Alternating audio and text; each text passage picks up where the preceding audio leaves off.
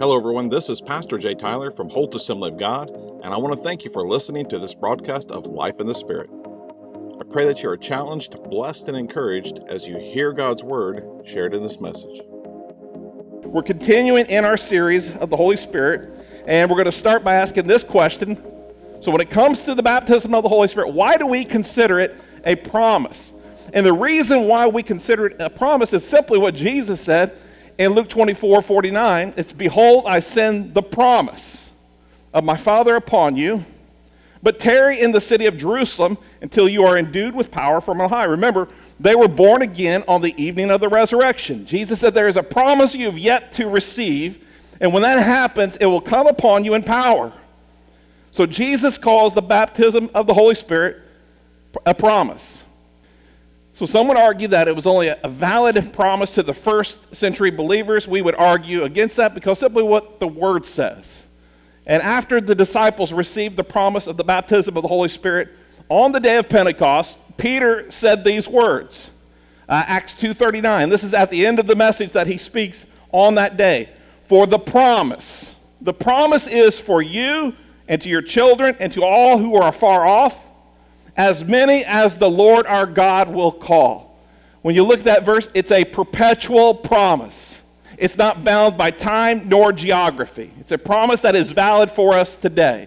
And the reason why it's a promise that is valid for us today is the purpose of the promise. So what is the purpose for receiving the baptism of the Holy Spirit? Again, let's look what Jesus said, Acts 1:8.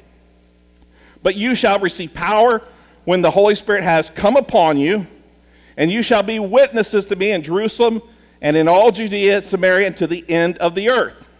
So when we receive the baptism of the Holy Spirit, we are empowered to fulfill its purpose, which is a Spirit-empowered witness.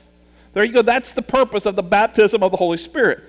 Now, many believers are confused about the purpose of the baptism of the Holy Spirit because sometimes we as Pentecostals, we place a heavy emphasis on spiritual manifestations.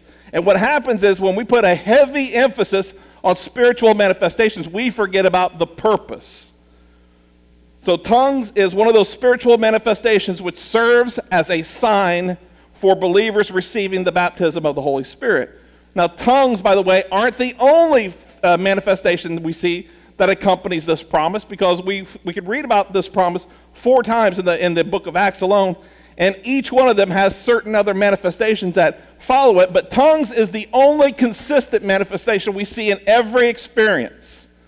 For example, when the Ephesian believers received the baptism of the Holy Spirit in Acts chapter 19, verse 6, and when Paul had laid hands on them, the Holy Spirit came upon them, and they spoke with tongues and prophesied. So you have 2 different manifestations here, tongues and prophecy. So the Ephesian believers, again, spoke in tongues and they prophesied. They're not one and the same manifestation. They were 2 different ones, but they were both there or manifest when these believers received the baptism of the Holy Spirit. Now, tongues may not be the only sign, and we recognize that as a Pentecostal church, but it's the first and most consistent sign through all the experiences. So that's why we look at tongues as physical evidence, because it's the only one that we can look at Scripture at each and every one of these circumstances that is consistent. Are you following me? So tongues are a sign. Tongues are a sign of receiving the baptism of the Holy Spirit, but again, is that the purpose for receiving the baptism of the Holy Spirit? And the answer is no. Tongues are not the purpose of receiving the baptism of the Holy Spirit. We see the purpose of receiving the baptism of the Holy Spirit, not only in the words of Jesus, which he said, we'd be empowered to be a witness, but we see this also by the demonstration or the behaviors of the disciples right after they received this wonderful promise. See, if speaking in tongues was the primary promise for the primary purpose for receiving the baptism of the Holy Spirit, the disciples would have simply remained in the upper room and just spoke in tongues all day long, because that would be the purpose. But that wasn't the purpose, and we see the purpose demonstrated by their behaviors. So what happens after the disciples received the baptism of the Holy Spirit? They've spoken in tongues. They've had this wonderful experience. Let's go again to the verse that follows right after Acts chapter 2, verse 5. "And there were dwelling in Jerusalem Jews, devout men from every nation under heaven. And just a side note, God chooses to pour out the Holy Spirit not on just any old day. He chooses to pour out the Holy Spirit on a very specific day. And here's the reason why. He pours the Holy Spirit out on the day of Pentecost. And if you don't know the significance of Pentecost, Pentecost is a Greek term for the Feast of Weeks. The Feast of Weeks was one of 3 Jewish feasts that required devout Jews to return to Jerusalem to worship. So when God pours out his Holy Spirit, he has a captive audience already. Jews from all around the world, devout men. People are, when devout Jews will pilgrimage from hundreds and sometimes thousands of miles to come back to Jerusalem, these are pretty dedicated people. These are the people that you want to hear the gospel. These are the people you would want to hear what has taken place in Jerusalem. So it's not by any accident that God pours out his Spirit on the Feast of Pentecost, or Weeks, which is, by the way, a harvest celebration. The Jews have 2 harvests, spring and fall. I find that ironic, but not really ironic. It's by purpose. God pours out his Spirit. People receive his Spirit on a day that celebrates the harvest. So anyways, the Jews who witnessed these events obviously would go back to their homes. And some of them lived, again, hundreds and sometimes thousands of miles away. They would travel back to communities, Jewish communities, throughout the Roman Empire, and they would be witnesses themselves. They would tell others, hey, this is what happened while we were in Jerusalem. While we were there during the Feast of Weeks, God poured out the Holy Spirit, and there's some things that happened that we just can't explain. So the disciples were in the upper room when they first received the baptism of the Holy Spirit. And as the disciples received the baptism of the Holy Spirit, they spoke in tongues. And this is what the worshipers heard or experienced. Because we know that the disciples are in the upper room, they're speaking in tongues. Some of them think it was like an open room. We don't know, we weren't there. But we know this, that the upper room was very close, if not adjacent to the temple courts. Right there in the same place where the worshipers would be gathered. So this is what the worshipers, devout men, would be experiencing while they're there. So verse 6, and when the sound occurred, so they're hearing what's taking place in the upper room, the multitude came together and were confused because everyone heard them, speaking of the disciples, speak in his own language. Then they were all amazed and marveled, saying to one another, look, are not all these men who speak Galileans? And how is it that we hear each in our own language in which we were born?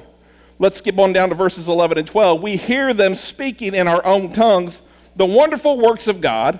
Verse 12, so they were all amazed and perplexed, saying to one another, whatever could this mean? So the worshipers heard the disciples speaking in other tongues, speaking in their native languages. And it was amazing. And others thought, these people are drunk. So Peter stands up in the midst of all this and begins to share. Listen, calm down, people. This is what's taking place. For these are not drunk as ye suppose, or as you suppose, since it is only the 3rd hour of the day. And I want to say this very quickly. There's something that we need to make clear. This is not verification of being drunk of the Spirit. Tongues was the reason why these worshipers thought the disciples were drunk. Nowhere in the Bible does it mention the disciples were stumbling around like drunkards, falling all over themselves, intoxicated by the Spirit. Nowhere. I mean, we make that up in Pentecostal lore, but it's not in the Bible. The Bible says the disciples spoke in tongues, languages they did not know, languages only known to those who heard them speaking. The worshipers knew the disciples were Galileans. They remarked, these men are Galileans. Well, you say, how would they even know that? If you don't know, so this is mentioned throughout the Gospels, that Galileans had a very distinct accent. And remember, the language of this area is not Hebrew, it's Aramaic. Anybody, have you seen the Passion of the Christ? It's recorded in Aramaic because that's the language that they spoke in, believe it or not, Israel during that time. It was a universal language. Now, the Jews knew how to speak, would be able to speak Greek and Hebrew and Aramaic and several other languages, but the common language was Aramaic. So again, these worshipers knew these men were Galilean Jews because they had a very distinct accent. The Jews that were, or the disciples that were speaking in tongues, they're speaking in tongues. The devout Jews that have come to Pentecost, They said, look, are not all these who speak Galileans? Again, if you were a Jew who lived in a foreign nation that spoke a different language, and you heard these Galilean Jews speaking in the language that where you're from, your native language. Let's say you came from hundreds of miles away, and you speak, your tribe or the country that you're living in speaks a language that's very distinct, and you show up in Jerusalem one day, and here are these Galilean Jews speaking in that language. That would amaze you. I mean, remember this, we don't have technology, we don't have it's not like these people had just languages at their front door, they just use them all the time. It was something very amazing to these people, very distinct.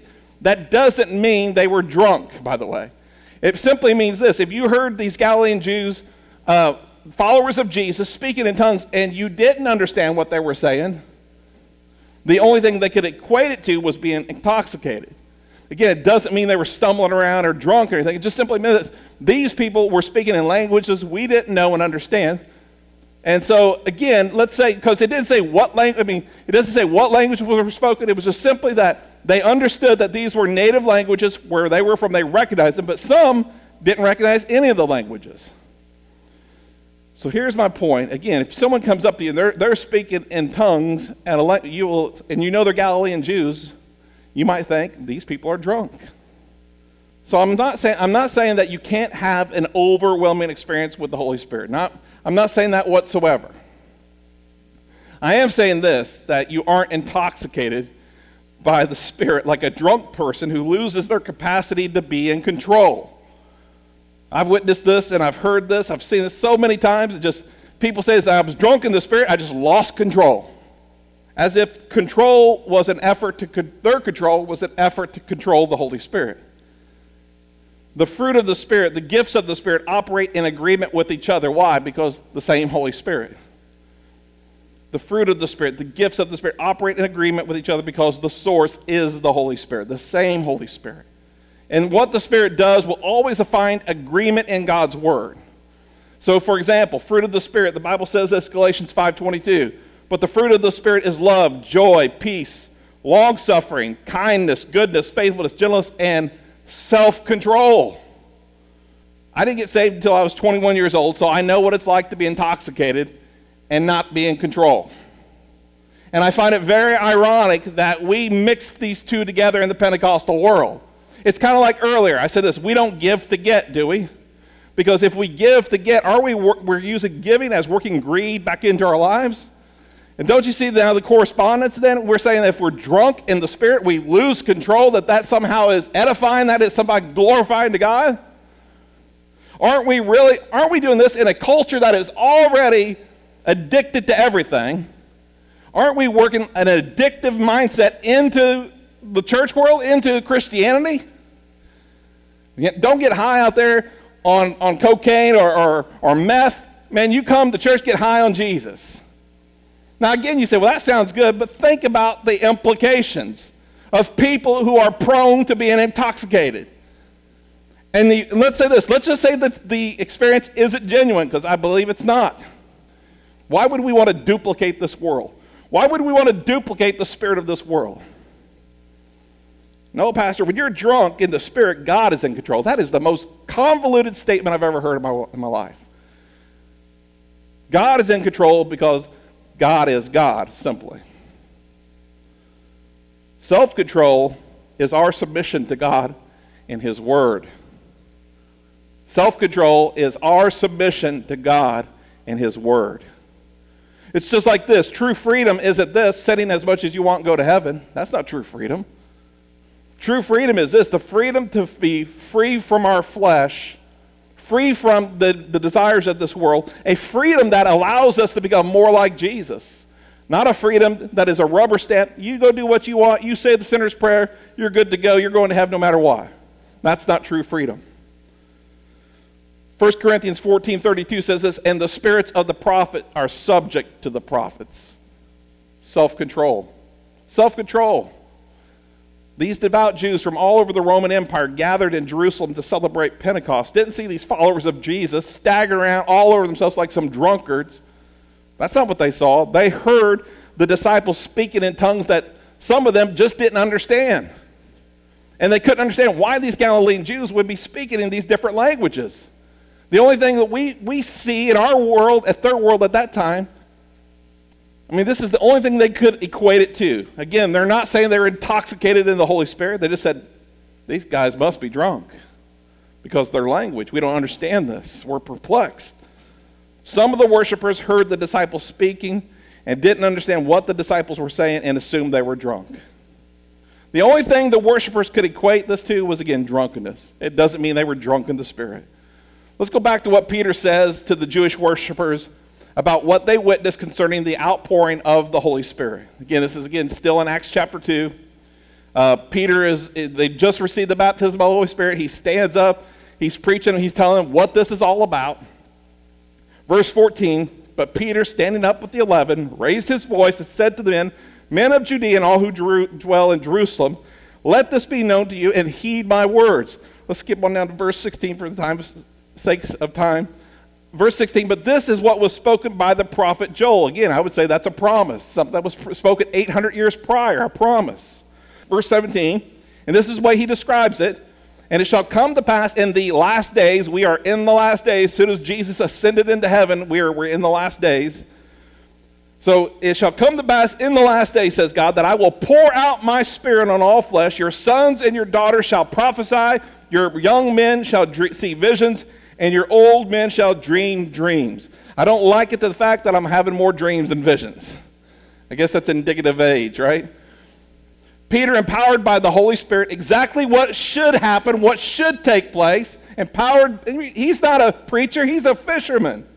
He's not a trained speaker. He's simply a guy who is a commercial fisherman that has been with Jesus and has had an encounter with the Holy Spirit, and he stands up in the midst of Judaism, in the midst of the most devout people in Judaism of that, and begins to preach. What kind of guts does he have? What's the boldness that he has? Why is that? Because he's empowered by the Holy Spirit. Empowered by the Holy Spirit, he testifies, he preaches the gospel to thousands, and we know it's thousands because 3,000 get saved, and I'm sure like any church or any gathering of believers, not everyone raised their hand. So there were thousands of people gathered in the temple courts, and Peter stands up in the midst of them, just a fisherman from Galilee, and begins to preach. Peter closes his message with these words, therefore let all the house of Israel know all assuredly that God has made this Jesus whom you crucified both Lord and Christ. And how do the worshipers respond to his message? That's his closing remark. It's as if he's saying, I need to close there, and then he begins to give the altar call. How do they respond? How do these worshipers respond? Verse 37, now when they heard this, they were cut to the heart, convicted, and said to Peter and the rest of the apostles, men and brethren, what shall we do? These people were convicted of their sins. And what does he do? He tells them, verse 38, then Peter said to them, repent, and let every one of you be baptized in the name of Jesus Christ for the remission of sins, and you shall receive the gift of the Holy Spirit. For the promise is to you, to your children, and to all who are far off, as many as the Lord our God will call. God is still calling people to repentance today. God is still pouring out his Holy Spirit. People are still lost in their sins, and there still needs to be a church who is empowered by the Holy Spirit to reach those people who are lost in their sins. It is a valid promise, church. Now more than ever, we need the power of the Holy Spirit. Now more than ever, we need the power that comes from the baptism of the Holy Spirit to reach our community, to reach our nation, to reach our world. We're empowered to receive, when we receive the baptism of the Holy Spirit, we are empowered to live a Spirit-empowered witness, a Spirit-empowered life. What does that mean? What does that look like? Does that mean we just all run around as a bunch of preachers? Not necessarily. Because often the best message is preached is lived.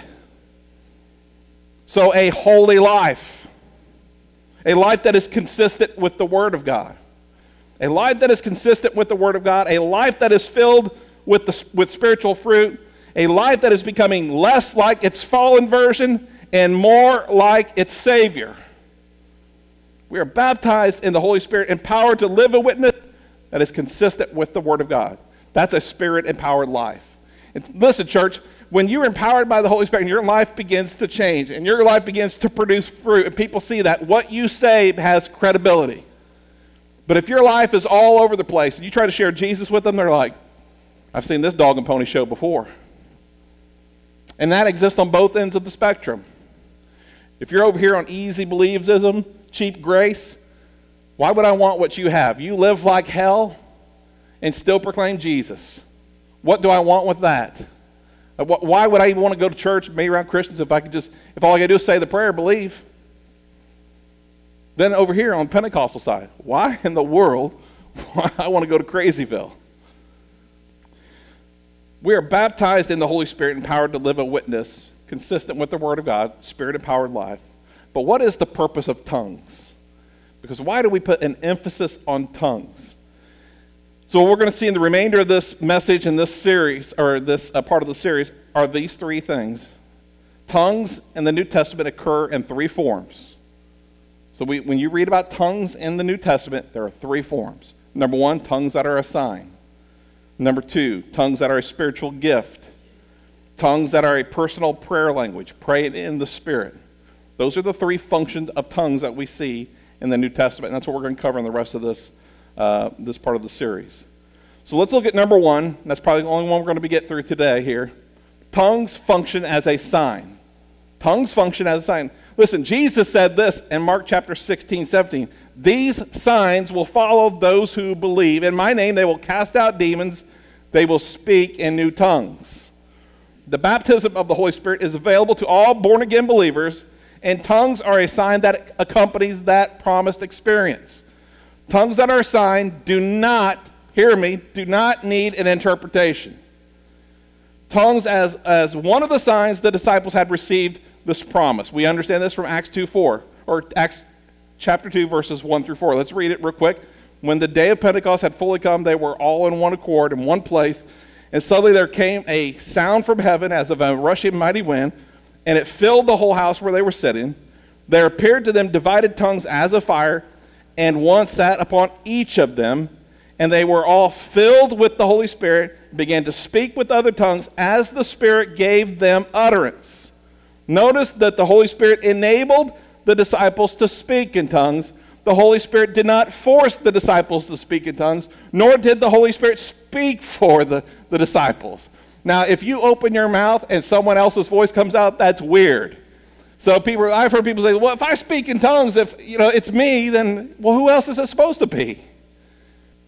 So the Holy Spirit gave, supplied, furnished the utterance.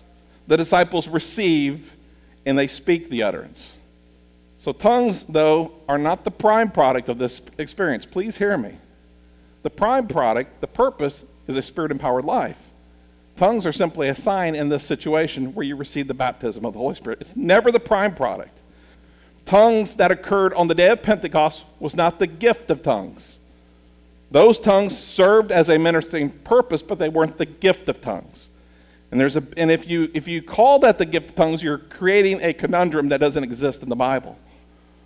On that occasion, tongues were a sign, but it wasn't the gift of tongues, because if it was the gift of tongues, it must be followed by an interpretation of tongues. You say, well, that's what happened on the day of Pentecost. That's not what happened. Because again, if you say that, you're creating a problem in Scripture. Don't create conflicts that aren't there just to help you figure things out. Just read the Word. So the experience is taking place. We read verse 4. They spoke in other tongues as the Spirit gave them utterance. Verse 5, we read this earlier. Now there were dwelling in Jerusalem Jews, devout men from every nation under heaven.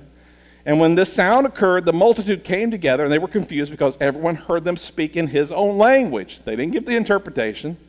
They were all amazed and marveled, saying to one another, look at all these men who are Galileans, or speak or Galileans. So they were all amazed and perplexed, saying to one another, what could this mean? No one gave the interpretation. The tongues that were spoken were not known by the disciples, but they were known by those who heard. So if we say the disciples spoke in tongues and the people who heard gave the interpretation, we create a conundrum. And this is the conundrum. Those people who heard aren't saved. They're not born again. How are they operating in spiritual gifts? We create a problem, don't we? Now the language was not known to the speaker, but the language was known to the hearers. The Holy Spirit did not supernaturally give the hearers the ability to hear. The hearers understood what was being said because the disciples were speaking in known languages. There was no gift of interpretation because no interpretation was needed because they spoke in tongues, and these tongues were a sign. The disciples who heard them speaking, the people who heard the disciples speaking in tongues heard them speaking the wonderful works of God, the Bible says. Some people believe all tongues must be followed by an interpretation, and that's simply incorrect. That was case in point number 1. Look what the Bible says, Acts chapter 10. Here is another experience of the baptism of the Holy Spirit, and it's followed by the sign of tongues. While Peter was still speaking these words, the Holy Spirit fell upon those who heard the word, and those of the circumcision who believed were astonished, as many as came with Peter, because the gift of the Holy Spirit had been poured out on the Gentiles also. For they heard them speak with tongues and magnify God. Then Peter said, can anyone forbid water that these should not be baptized who have received the Holy Spirit just as we did on the day of Pentecost? The Gentiles who spoke in tongues, the Spirit enabled them. They heard them speak in tongues. No one gave the interpretation. They simply heard them. Why is that? Because tongues were a sign. That's simply all they were, was a sign. No interpretation necessary. These people had received the baptism of the Holy Spirit, spoke in tongues. Here's another example, Acts chapter 19, verses 2 through 6. This time it's Paul. This is what Paul said. Did you receive the Holy Spirit when you believed? So they said, and we have not so much as heard whether there is a Holy Spirit. And he said to them, into what then were you baptized? So they said, into John's baptism. Then Paul said, John indeed baptized with a baptism of repentance, saying to the people that they should believe on him who would come after, that is, on Jesus Christ. When they heard this, they were baptized in the name of the Lord Jesus. Again, there's no talk about water here. So they were born again. They were baptized into Christ. And when Paul had, and this happens directly after this, and when Paul had laid hands on them, the Holy Spirit, came upon them, and they spoke with tongues and prophesied. Now the believers here, the Ephesian believers, after they received the baptism of the Holy Spirit, speak in tongues, but there's no interpretation, there's no translation. Why is that? Because there was none necessary, because it was simply they received the promise and spoke in tongues. And we see that in all 4 experiences throughout the book of Acts. If all tongues required an interpretation, we don't find that in those 4 examples. So if all 4 examples where tongues are present, only once are those tongues understood. Only once. So we can safely conclude that tongues are a sign that don't need an interpretation. When someone is receiving the baptism of the Holy Spirit, that does not need to be interpreted. Now at the same time, a believer can receive the baptism of the Holy Spirit, speak in tongues, and someone can overhear what they're speaking and understand what they're saying. We're not saying that doesn't happen, because that happened on the day of Pentecost, right? Tongues were assigned. The disciples received. They spoke in tongues. And people overheard them and understood what they said, but they didn't interpret. They didn't translate. They simply knew what they were saying. So that can and does occur. But it doesn't have to be interpreted. It's not the gift of tongues. It's different. It's separate. It's distinct. Other times, a person can receive the baptism of the Holy Spirit, speak in tongues. No one knows what they're saying because, again, it's a sign. But then there are other times, now check this out. For example, someone can receive the baptism of the Holy Spirit, speak in tongues. Someone who operates in the gift of interpretation could feel like, not only is that a sign, but that is also something that is being said to the congregation at the same time. And it could double as sign and a gift. And when that takes place, that person who understands the interpretation should be obedient and begin to speak. It doesn't happen every time, but it can and does happen. Remember, the gift of interpretation of tongues is not a translation of tongues. It's an interpretation. And that's why it should be judged. Tongues, then, are a sign. Let's go back to the subject of tongues. Tongues are a sign. In this circumstance of receiving the baptism of the Holy Spirit, they do not require an interpretation. The example we find throughout the book of Acts when it comes to the baptism of the Holy Spirit. A person can receive the baptism of the Holy Spirit, speak in tongues, experience. Again, it can also double as a sign and a gift. We understand that. But the point is this: when someone comes to the altar or whatever setting you're in, they want to receive the baptism of the Holy Spirit. If they begin to speak in tongues, it doesn't have to have an interpretation. And that's the most important thing. Once you see that in Scripture, 4 examples in Scripture we can look at, then it kind of helps you to understand that, okay, maybe I don't quite have this right after all. That, maybe my persuasion was Baptist, or maybe my persuasion was something else where we didn't believe in the baptism of the Holy Spirit. We didn't believe in tongues, and we see this kind of convoluted mess. So the best way to do it is just say tongues must have an interpretation. But once you really just dissect what the Scripture says, begin to take it apart, then you start to have a little bit more of that fear and anxiety should leave. So next week what we're going to do is we're going to talk about the gift of tongues and the interpretation of tongues. And I'm going to just kind of go back for a second. This wasn't part of my message, but as I was sitting here, 1 Corinthians chapter 14 is a corrective letter. Paul's not telling them not to speak in tongues, but he's correcting some things because there are some things out of hand at the church of Corinth. And look what he says here. And this is speaking of tongues and interpretation. But if there's no interpreter, let him keep silent in the church. Let him speak to himself and to God. Remember this earlier. When a man speaks in tongues, he does not speak to men, but to God. Now, think about this. When the gift is in operation, how many times have you been in a church where someone has spoken in tongues and no one gave the interpretation? Or the interpretation, you were like, that's suspect. Okay, so here, now it is on the one who speaks in tongues to understand this. And this defies not the Word of God, but our Pentecostal experience. But if there is no interpreter, so before you let it fly, you should know there is an interpreter there. Or this, you should be ready to give the interpretation. Because God's a God of order, not chaos. You can't just go out there and spill out a message in tongues and say, not my problem, deal with it. How many times have you had that happen? Drop a nice old goose egg right on you. And people are just sitting around. They look at the pastor first and more. Hey, I'm going to let you know right now, I don't operate in that gift. So if a person speaks in tongues and it's a gift of tongues, if they don't know that there's an interpreter, they better be ready to fire up and give the interpretation. It comes down to this. Anyone, I think, first and foremost, you must be born again. I think one of the biggest things when it comes to understanding the baptism of the Holy Spirit, and I covered this in the last 2 weeks, so if you want to go online, at least one of those messages are on, is some confusion about what it means to be baptized in the Holy Spirit. Okay, we believe this. When you are born again, you receive the Holy Spirit. Everyone. It doesn't matter if you're Baptist, Methodist, Pentecostal, or whatever. If you're truly born again, this is you. You're filled with the Spirit. You have the Spirit of God in you. When you're baptized in the Holy Spirit, we think about this. We think of baptism this way, don't we? But that's not the way it was described in what the baptism. Yes, it's a baptism, but did you notice that when it was talked about, it was poured out, the Spirit was poured out, the Holy Spirit came upon them? Well, doesn't this make more sense then? Inundated, baptized, anointed, smeared with the presence of God. That's the baptism of the Holy Spirit. See, what we try to do, sometimes we would tell people, you're baptized in the Holy Spirit when you're just filled like that. No, everyone's born again, has the Spirit of God in them.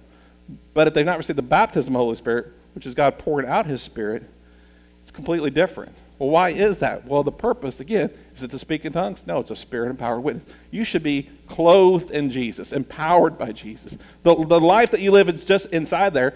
It escapes inside of you. Honestly, the reason I believe we speak in tongues is this. Why we speak in tongues of men as angels? Because what's on the inside comes on the outside. I believe that's one of the manifestations, one of the reasons. But I'm just saying this. When you are baptized in the Holy Spirit, it just doesn't happen in here. It flows out of you, and it should affect everything about you. But if all it is tongues, then I got a problem with it. And here's why I have a problem with it, because Scripture has a problem with that. Because if you're truly baptized in the Holy Spirit, again, if you have an issue with gossip and you're nasty and you're mean and you're negative, but you can speak in tongues, I find that it creates a big problem. Why on earth would I want to be a nasty, lying, gossiping person who can speak in tongues? It makes no sense. But when a person does this, when a person has those issues, they get saved, and then you're like, I'm hungry for God. I need to change. I want more of God. And they receive the baptism of the Holy Spirit. And after they do, something begins to change them. Their witness, their lifestyle. They're not so negative. They're not so nasty. They're not so gossipy. And there's change. You're like, you know what? There's something with that experience they had that was genuine. It wasn't just they come to the front on the Sunday where we laid hands on them, we prayed, they spoke in tongues, they had a little whatever. No, something genuine happened to that person. When that happens, then you verify. You begin to authenticate what takes place. But again, when people see no change, they just see nasty religion, who wants that? Church, I just want to say this. The baptism of the Holy Spirit is a promised experience. It's available to any believer. You don't try to clean yourself up and be perfect enough to receive it, because you didn't do that when you got saved. And you can't do that to receive the baptism of the Holy Spirit. 2 requirements when it comes to receiving the baptism of the Holy Spirit. Number 1, you must be born again. Number 2, faith. Once again, I'd like to thank you for listening to this message. It was an honor to be able to spend this time with you in God's Word. If you have any questions or would like to find out more about Holt Assembly of God, please go to our website at www.holtag.org and connect with us there. Until our next broadcast of Life in the Spirit, I hope that you have a great day as you serve the Lord Jesus with a grateful heart.